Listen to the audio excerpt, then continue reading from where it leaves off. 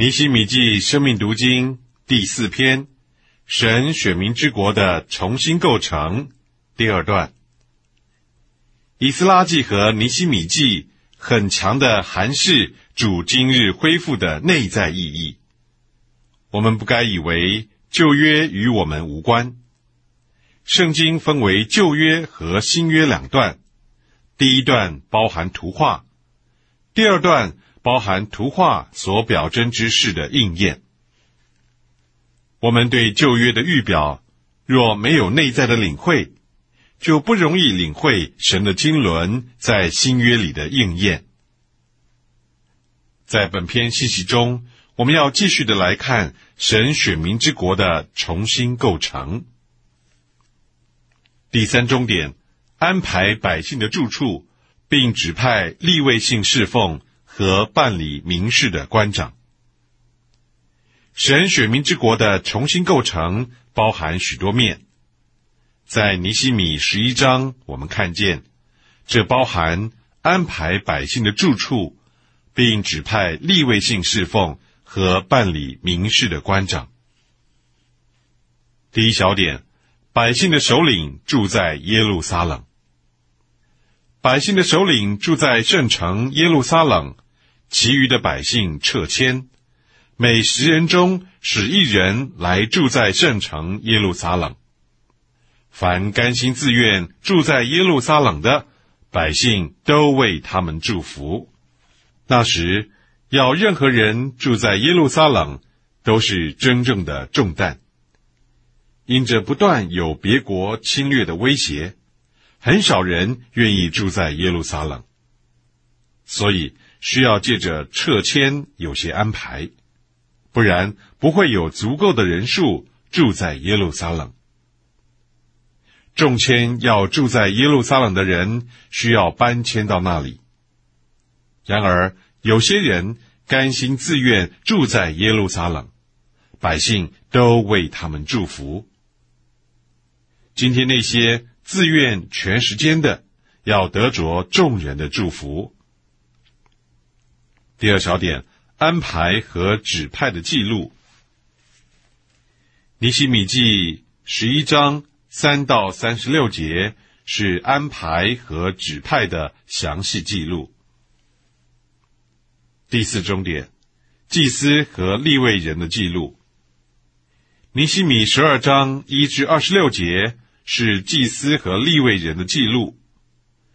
敬拜神是神国里主要的事，在这世上主要侍奉的人不是君王。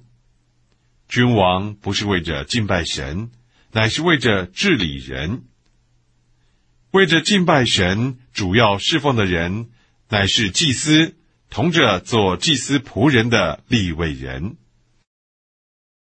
第一小点，同着所罗巴伯和约书亚上来的人。1至21节记载忠信的人，他们同着所罗巴伯和约书亚从巴比伦上耶路撒冷去。第二小点，在祭司约雅斤的日子任职的人。22到26节记载在祭司约雅斤、省长尼希米和祭司经学家以斯拉的日子任职的人，他们都住在耶路撒冷。第五重点，为重建的城墙行告成之礼。重新构成也包括为重建的城墙行告成之礼。第一小点，众民把各处的利未人招来。众民把各处的利未人招到耶路撒冷，要称谢、歌唱、敲拔、鼓瑟、弹琴，欢欢喜喜地行告成之礼。利未人主要的侍奉是歌唱赞美神。今天我们在聚会中唱诗是基本的需要，歌唱开启天，也将我们带到天上。每逢我们聚会的时候，都该花时间用不同的方式歌唱。第二小点，祭司和利未人自洁。行告成之礼时，祭司和利未人就自洁，也洁净百姓和城门城墙，一切都被洁净，因为他们不愿意将任何不洁净的东西献给神。第三小点，尼希米派2大队人。尼希米派2大队人称谢神，使他们排列而行，同尼希米站在神的殿里。第四小点，献大祭。那日众人献大祭而喜乐，连妇女带孩童也都喜乐，因为神使他们大大喜乐。耶路撒冷中的欢声听到远处。今天我们的灵舍该知道，我们是歌唱的基督徒，我们是敬拜神的人。第6重点，指派祭司和利未人的职任，并供应他们的需要。重新构成也包括指派祭司和利未人的职任，并供应他们的需要。尼希米不但将侍奉的利未人和祭司带来进宫用，他也供应他们每日的需要。在那时以前，没有人合适的顾到这事。第7重点，在神选民以色列身上所施行的清理。尼希米13章1到30节上半，描述在神选民以色列身上所施行的清理。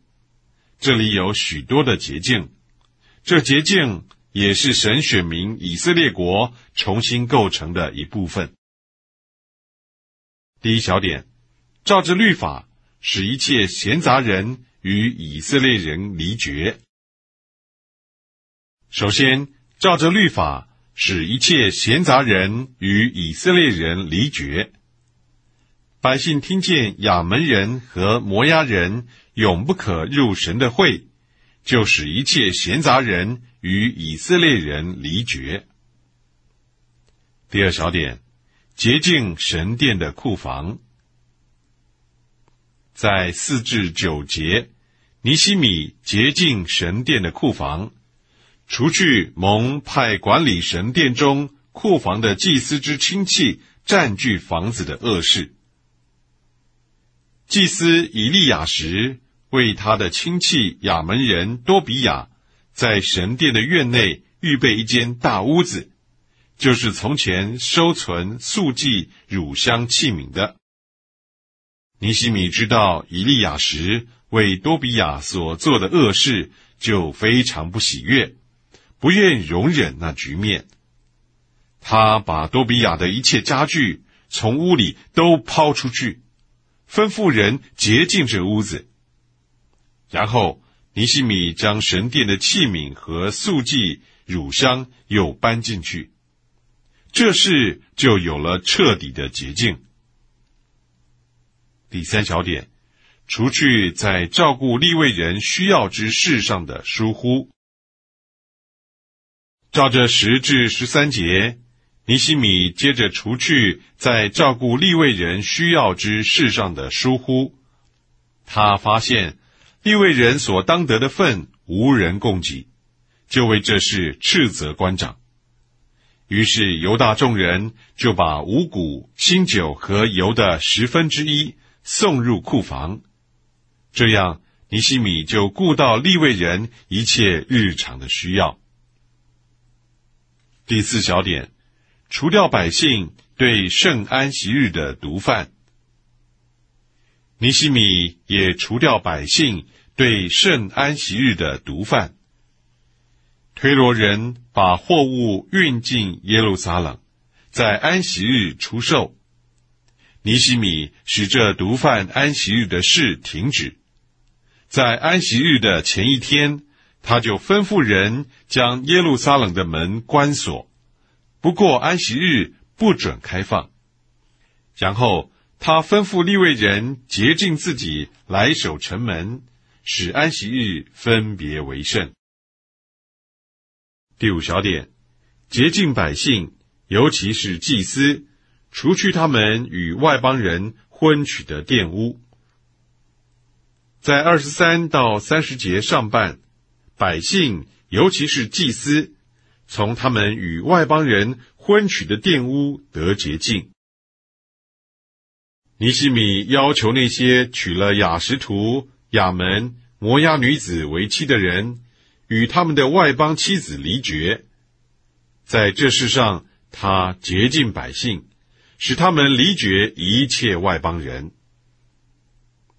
第8重点，派定祭司和利未人的职任，又派百姓献柴和出熟的土产。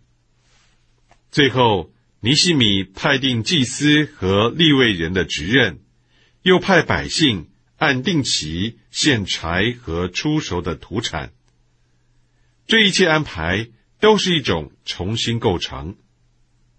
在尼希米的时代以前，局面是一团糟，祭司和利未人的职任不清楚，每年献柴和献那地出熟的土产也没有合适的安排，所以的确需要尼希米所完成的重新构成。在行这一切事上，尼希米求神纪念他，照神的大慈爱宽容他。